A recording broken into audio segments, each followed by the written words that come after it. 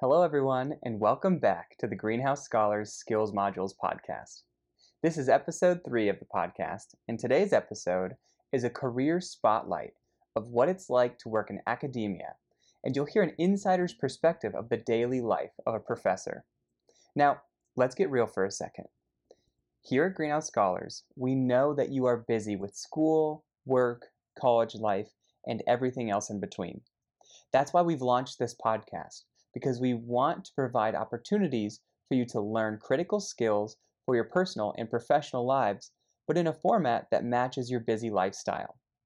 While you should definitely still check out all of the awesome courses we have waiting for you on the Skills Modules website, while you're on the go, at the gym, washing dishes, or maybe even on a road trip to meet your partner's family for the first time, listen to this podcast and let us know what you want to hear next. So today I talk with Dr. Wendy Bolyard. Wendy is a professor at the School of Public Affairs at the University of Colorado, Denver. She's a leadership development consultant and a board member at the Nonprofit Leadership Alliance. Wendy is a champion of all students and is someone that will work tirelessly to ensure college students' success. I highly encourage you to contact her after listening to this episode. So in today's episode, you're going to learn about the power of adding letters to your name, which basically means pursuing higher education and getting more advanced degrees. Letters behind your name can give you access to people and a seat at the decision-making table that you often wouldn't have access to without them. You're also going to learn about the lesser-known fact that a bachelor's degree should focus on your passions, while a master's degree should focus on your career. You can pivot into any career or higher education degree, regardless of what you studied during your undergrad. The career of a professor is typically 40% teaching, 40% research, and 20% public service. If you are interested in becoming a professor, you do not want to miss out on this episode. And lastly, academia needs you. America's higher education system needs people like you to fill the cracks in our institutions and bring academia to a better place through diversity of thought and people who are committed to, pursuing positive impact. So that's enough housekeeping for today. Let's get to it.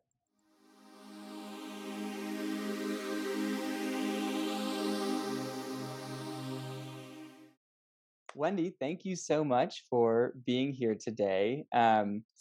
This conversation is going to be about what you do first of all for a living as a professor at CU Denver, and then also about one of the subject that you teach, which is public service and public service careers. So I feel like we should just jump in, and I'm going to take a stab at introducing you, and then I'll let you finish off, just because I feel like I have you pegged on some things. So Dr. Wendy Bolyard is a professor at the University of Colorado, Denver. She is a huge graduate school champion, which I would just say higher education champion in general. You are a leadership development consultant and a board member at the Nonprofit Leadership Alliance, lover of dogs, and this is in no particular order. And the last thing I have, Wendy, is that you're a world traveler. And I know that you and I have a shared experience traveling across Uganda and Rwanda together on a graduate school trip a few years ago. How did I do? Anything that I missed there? That was great. I do have a cat, and I sometimes forget to mention that because I am such a dog lover. And then I'm like, oh, yeah, by the way. Or cats always get left out. I just pegged you as a dog lover. I do have a cat. Well, Wendy, thank you so much for joining us today. And your name came to my mind because of two things that I've been thinking about with knowing the scholars that we work with at Greenhouse Scholars, is that many of our scholars and our past alumni actually have gone down this path. Is they've pursued careers in higher education, such as being a professor or pursuing research opportunities. And then also, regardless of career choice, a lot of our scholars, and I shouldn't say a lot, all of them, and even just to become a Greenhouse Scholar, they've shown a passion for public service, for making a positive impact in the world around them. And you combine both of those things as being a professor at a school in the School of Public Affairs at the University of Colorado, Denver. Um, so I figure a good place for us to start is to have you tell me a little bit about, your journey to becoming a professor at the University of Colorado, Denver, and like your education, career path. What got you there? Yeah. Okay. Well, to make a long story short, I grew up here in Colorado, so delighted to be living here now. In terms of education, graduated from high school at Arapahoe High School, which is now in Centennial. It was Littleton when I was there way back when. I went to West Virginia University, which is where I completed a Bachelor's of Science in Journalism. My major was advertising. I had minors in psychology and political science, which is where I caught the bug in terms of public service, because journalism obviously creates a public value, right? But also the political science bug caught as well. And so I started working for WVU as an admission counselor. That was my first real job, if you will. But part of that role was creating all of the publications and all of the communications that went out to prospective students. So I was using my journalism expertise and writing skills. But I really had no idea, like, what is this higher ed business all about?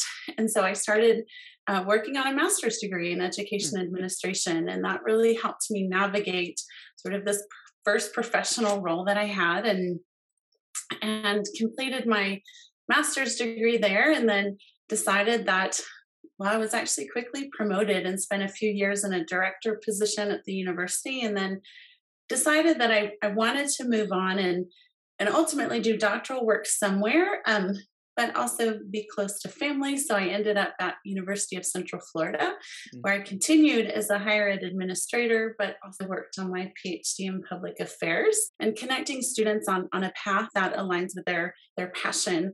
I find many students that I teach, obviously in public administration, come with servants' hearts, and I love that. And so I just love to come alongside of them and encourage them to make a difference in the world. And what I always tell our certified nonprofit professional students is that, you really can change the world, just one small act of kindness at a time. Thanks for sharing that, Wendy. I love the way you ended that. And I also didn't know that you're a Colorado native. Well, I wasn't born here, but I did grow up here. Okay. I'm pretty certain we have Greenhouse Scholars who also went to your high school.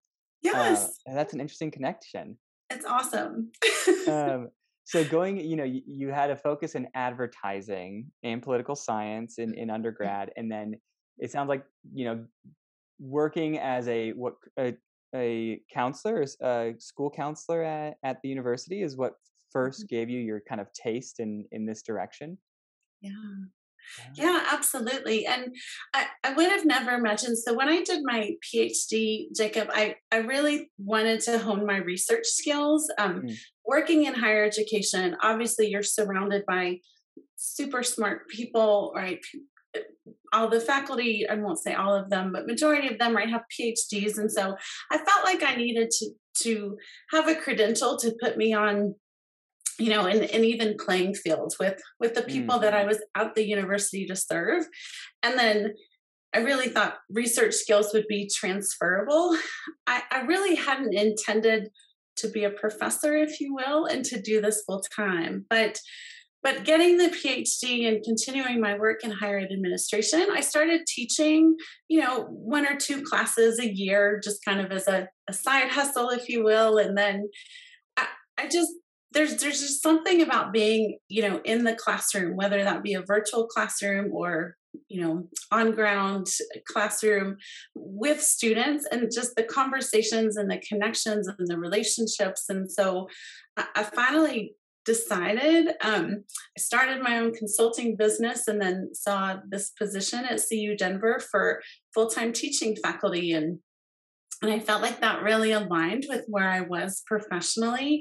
And And rather than doing all of the administrative work where I felt a bit of a disconnect from students, Hmm. although I was meeting with them and serving them, it's different, right? Being in a professor, right, student relationship where I can write letters of recommendation and I can help Hmm. boost the confidence of students. So that's really what drew me to this full-time role as a faculty member, was getting to serve students on a full-time basis. Great. So you pursued a PhD. It sounds like in pursuit of like getting a seat at the table, like using that credential to like get yourself a seat at the decision making table to be amongst your peers. But then in teaching courses after you had it, you realized that you had a passion for the student piece, the Yeah. teaching and the direct student relationship part of higher education. Absolutely. Well, I always tell this story to my students. My grandmother, my mother's or my father's mother, um, didn't complete high school, and I remember when I was in college and struggling financially, and this is back in the day of payphones. So I was literally putting in quarters, calling a rich uncle, and just saying, "My financial aid's not here. can Oh, can geez. you cover me, right? So like I can stay here this semester." And it all worked out, but I remember my grandmother saying like, "I wish I could help you because the more letters you have behind your name, the better off you'll be." And I thought Hmm. that was such wisdom from a woman who didn't have formal education. She didn't have any of those credentials. And so I don't even know, Jacob, at the time that I fully understood what she meant, but I was like, letters behind my name. Okay. And that just stuck with me. And my dad used to tell me, as I was struggling, like, is it worth it? I'm working two jobs, right? I'm just trying to get my bachelor's degree. He was like, what you'll learn in life is the one thing that can never be taken away from you, regardless of how bad things get, is your education. Hmm. And so I just knew that that would help me build a really strong foundation for whatever fork in the road, right? I might be at that I would feel prepared and ready, and always have that right to carry with me. And so I felt like the more of it I did, right, and it actually ended up being true. I mean, I was in my last semesters of my master's program when I interviewed for a position that I would not have been qualified for Mm. without a master's. And so they offered me the position contingent on completing my graduate degree. Huh. It was a huge promotion for me. And so it really affirmed my belief that education really can open doors. And so, same thing with my PhD. I started working for a nonprofit organization right after I finished my doctorate. So, you just never know where it will take you. And I feel like it prepares you for so many opportunities. Yeah, you touched on such a great point, Wendy, in that there's a lot of criticism, I think, in the US and sometimes for good reason in that pushing young people to go get a college education without them deciding that they actually want that, right? There's this societal pressure.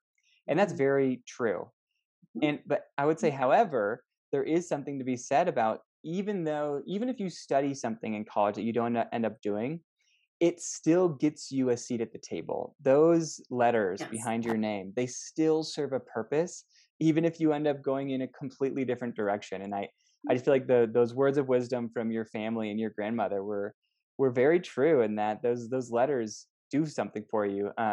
You and I also we have a mutual connection with Dr. Jamie Van Leeuwen, and I know he's told me as well that one of the reasons he got his PhD was largely just so that he could make decisions and people might actually listen to some of the things he has to say, because as he is a professor, but I would say he's mainly in the practicing world.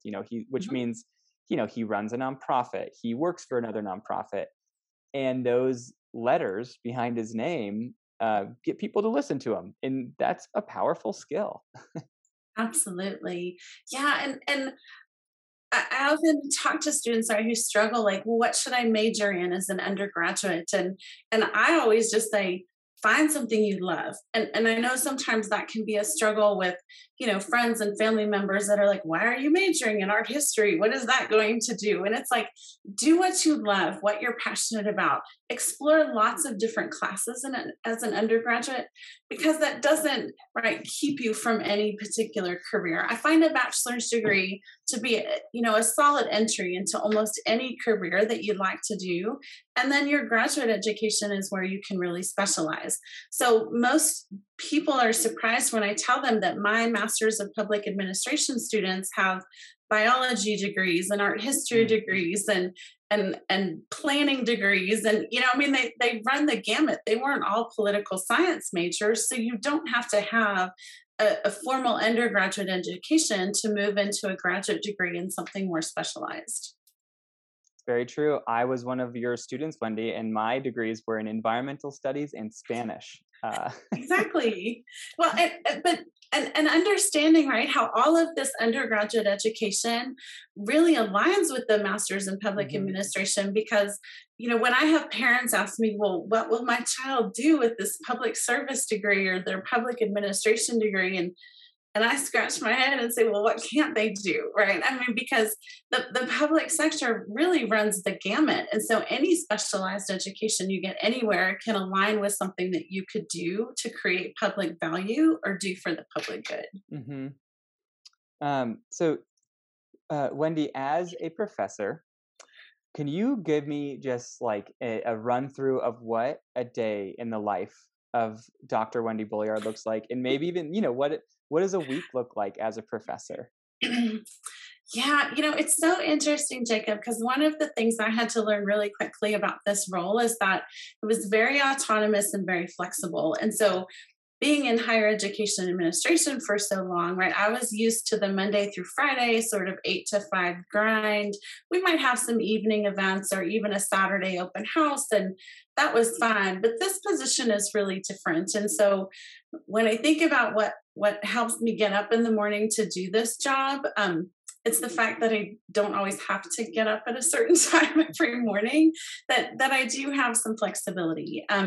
Obviously, the pandemic has kind of created this interesting environment in higher education where, we did move we moved all of our education online, right, in the spring and continued that in the fall. And so we're just starting, right, again, like some on-campus classes, but I have flexibility to work in the office or at home. My goal as a professor is to really meet students at their place of need. So many of my graduate students work full time, which means they're available evenings and weekends. So I'm open to meeting with my students in the evenings and on the weekends. A couple of Sundays ago, I had 2 student appointments, and and I'm fine with that. So I sort of joke with like friends and family who are like, why are you meeting with students on a Sunday? And I'm like, well, I'm a doctor, I'm on call. So I try to be flexible, and, but I also feel like when you find something you're passionate about, it doesn't feel like work. So it wasn't like, oh, these students were taking time out of my Sunday. It was like, hey, I get to talk to my students and see where they're at and help them, with the next steps, or get their homework done, or whatever it is. So it's not a burden, it's a responsibility, and it's actually a privilege for me to be able to serve them. So my week is too many meetings, I guess, if you will, just on a variety of things where, higher education, we're always talking about what do we do well, what can we do better. So lots of things happening that I think most students don't realize, that this is what faculty and administration spends a lot of time talking about. Obviously, I'm preparing for my courses. Faculty joke about all of the grading they have to do. So we always wonder why we assign so much homework, because then we have to grade all of it. So I would say it's flexible, it's fun, it's certainly consuming, because it's a lot of work, but I love what I do, and I love that every week really is different. There's some of it that's predictable based on our semester calendar. So I know, when it's the end of the semester and things get hectic and I have to have grades in by a certain date. And so there are some weeks that are predictable, but others that, you would never know, oh, that's what I'm going to be working on. Okay, that is not a huge surprise to me, knowing having worked with you and seeing how hard you work, Wendy. It sounds like what you were saying is that it's a labor of love, that a professor like yourself needs to have a passion for what you're doing, um, and that it's very non-traditional. I would say that this doesn't sound like a career for someone that is just looking to, like, put in their 40 hours in and then, punch the clock and go home. It sounds like, you're flexible. Although I know that flexibility maybe is two ways, where you work really hard, but um, are there times that you get to, like, take a step back, or, pursue other things rather than, like, constantly grading and, structuring your courses? Absolutely. I mean, the great thing is, Jacob, I have nieces and a nephew, and so because I put in hours right throughout 7 days of the week. Like if my niece Audrey has, a field trip on a Tuesday, I can volunteer, right, to be one of their chaperones because, if I don't have a class to teach and don't have meetings, then I know that if I take this Tuesday to be, the elementary school Mm. field trip chaperone, that I'm going to put the hours in somewhere else. So it's definitely not a clock in, clock out. Well, I mean, we have spring break. Summers, I teach over the summer, but it's also a time for faculty to do a lot of their research. So I think there's this perception that faculty work 2 semesters and we get summers off, and that's not the case. We we actually work really hard over the summer too, because part of our our mission at the university, right? Faculty are focused in 3 areas, which is teaching, research, and service. Mm. So I'm primarily teaching faculty. So 80% of my time is spent on teaching.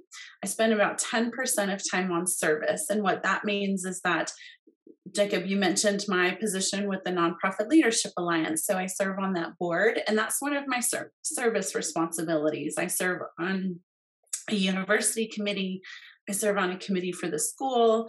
And so that's all 10% of my time. And then 10% of my time is on research. And so I'm looking in the areas of cultural and emotional intelligence. I'm working on some research right now around moving a traditional study abroad program to more of a virtual experience on the pandemic, and how that was effective, and what we learned from that experience. So you mentioned Dr. Van Leeuwen. That's research I'm doing in partnership with him. Mm. And traditional faculty, so I'm on a teaching faculty role. Traditional faculty have what we call a 40-40-20.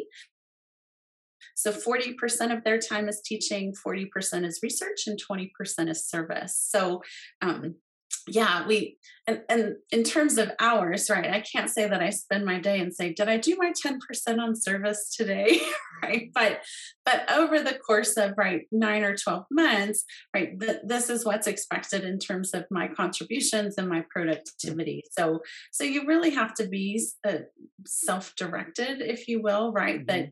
That your responsibilities, and you're really accountable, right, to yourself. Like, my dean isn't checking in with me on a daily basis or weekly basis and saying, hey, how did all that service go this week? I just know that as part of my annual review, I need to demonstrate that I've been working in all of these areas. So you really have to be self-motivated to do this kind of position. Yeah, it really, really sounds like that. I'm wondering, Wendy, how common is it for professors to be given a goal around service? Is that something, like, particular for a school of public affairs, or is that across the gamut?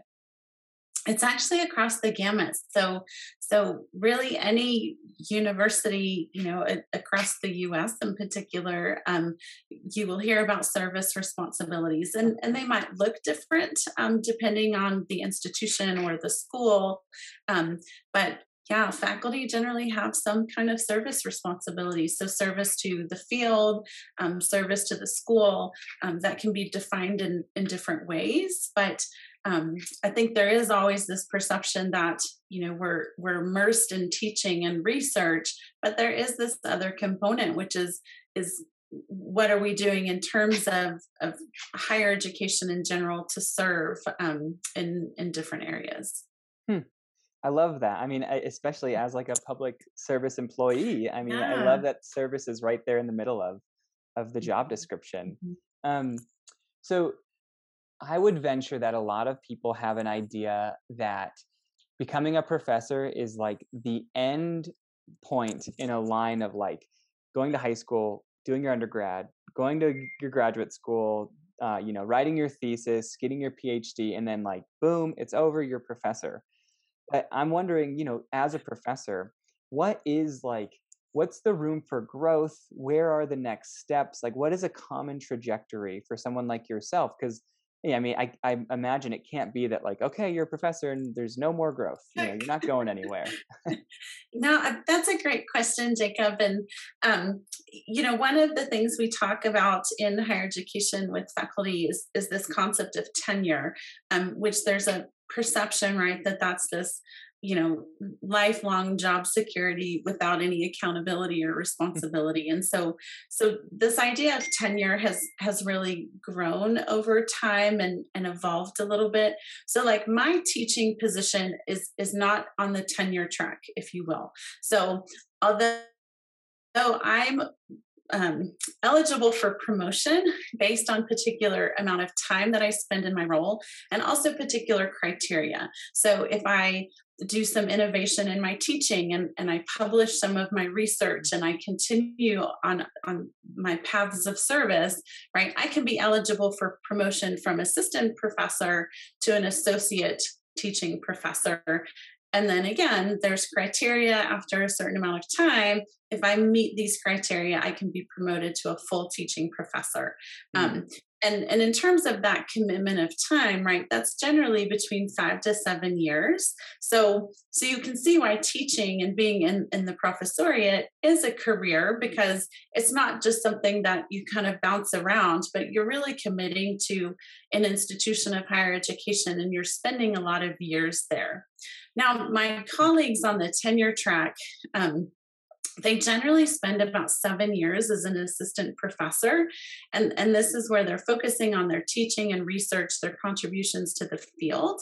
And then they go through a 4-year review at CU Denver, where it's sort of like a check-in, like how are things going? Are you on the path to mm, tenure? And so when an assistant professor applies to be associate, they submit a full dossier, which includes evidence of all of their productivity around teaching, research, and service.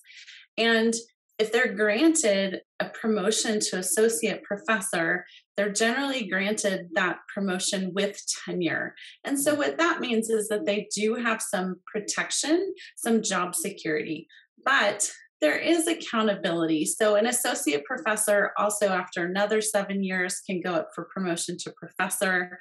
Once someone is a full professor, we do what we call post tenure reviews. So, it's not that faculty get this title and then they sit in their offices and twiddle their thumbs. I mean, they are expected, right, to still meet expectations around teaching, research, and service. So there are wide opportunities. We mm. also have research faculty that spend their time in STEM disciplines and labs, and I'm a teaching faculty. We have traditional tenure track faculty. So there are so many opportunities in higher education that I don't think we do a really good job of telling Yeah. prospects about. And then even obviously we have a lot of administrative positions too Hmm. that can be filled in higher ed. So I think it's a great workplace, and just a great culture to be a part of. Yeah, I'm really happy. I mean, first of all, you made that sound way more in depth than what the common person thinks of. And also, I'm glad you brought up the idea of higher education is like a community of roles. It's not just a professor, or even if there are professors, there's types of Mhm. professors and different tracks. And I Yeah. know, thinking of some professors I knew at CU Denver, they also held jobs outside of being a professor. They either were politically involved or they, manage a nonprofit. I know, Wendy, you have been involved in leadership consulting on the side. It seems like it's, just there's a lot of room to be autonomous and pursue other passions. Uh, Yes. and the other thing I'm glad you mentioned is, the administrative staff. There are so many roles in a higher educational institution that I know are fruitful. I'm thinking of, the career services department, right? Like at CU Denver, or at least the School of Public Affairs, Joan Fishburne. She is the one that's helping people like me and other students find their passions and the careers that they want to pursue, which also sounds like what a fruitful and enjoyable position. Yes, yes.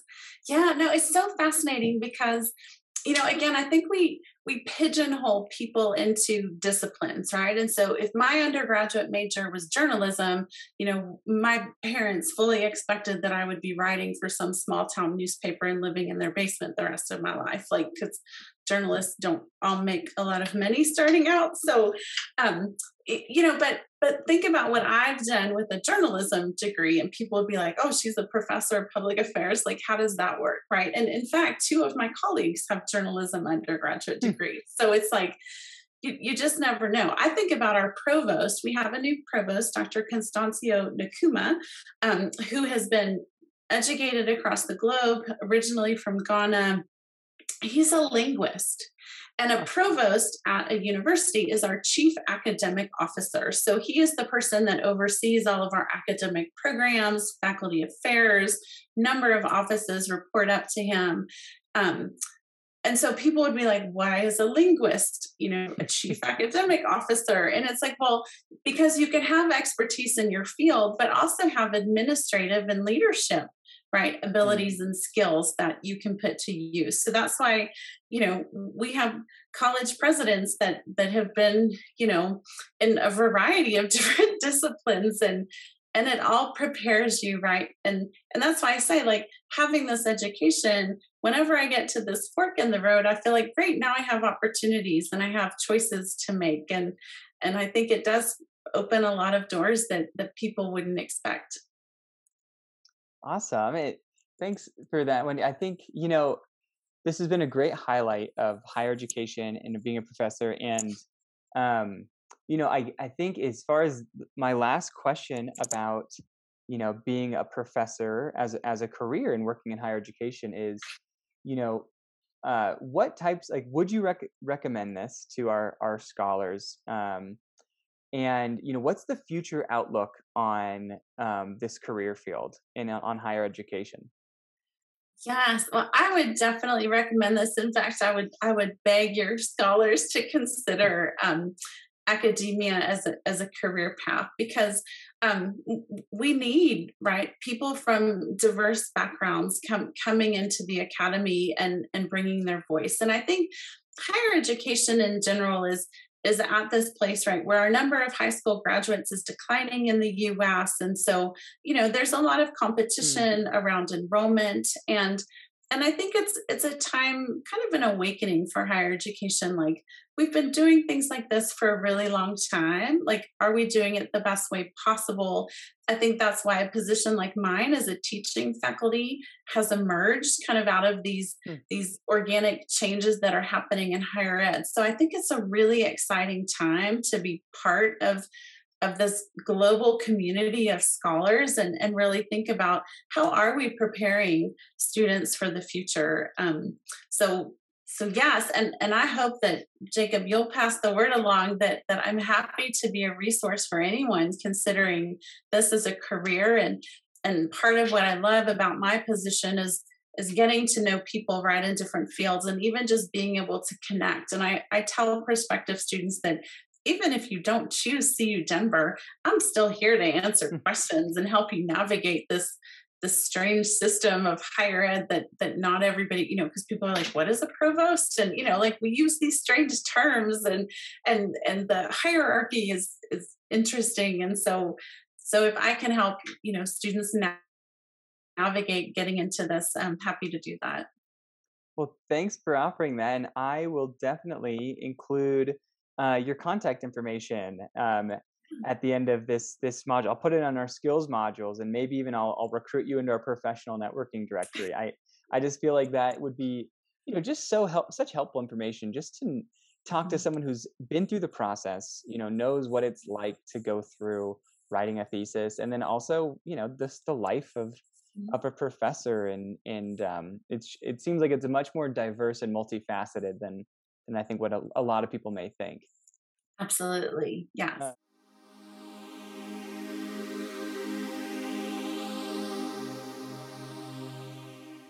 Thanks for listening, everybody. I hope you enjoyed this one and discovered some good insights into what it's like to be a professor. If you have any questions for Wendy about her career, our topics from today, general questions about graduate school, or just want to have a conversation and get Wendy's advice, please do not hesitate to reach out to her. Wendy's email is wendy.bolyard. Bolyard is spelled Bolyard at ucdenver.edu. I'll also post Wendy's contact information on the Skills Modules website. As always, please send over your ideas for a future topic on this podcast, or someone that you think I should interview. Also, do you have something that you'd like to discuss on this podcast? Or do you want to practice your presentation skills? I'm looking for scholar collaborators, so get a hold of me. I promise it'll be fun. Okay, everybody, that's all from me for today. So, until I have a better or cooler tagline, take care, make time for the things that make you happy, and see you next time.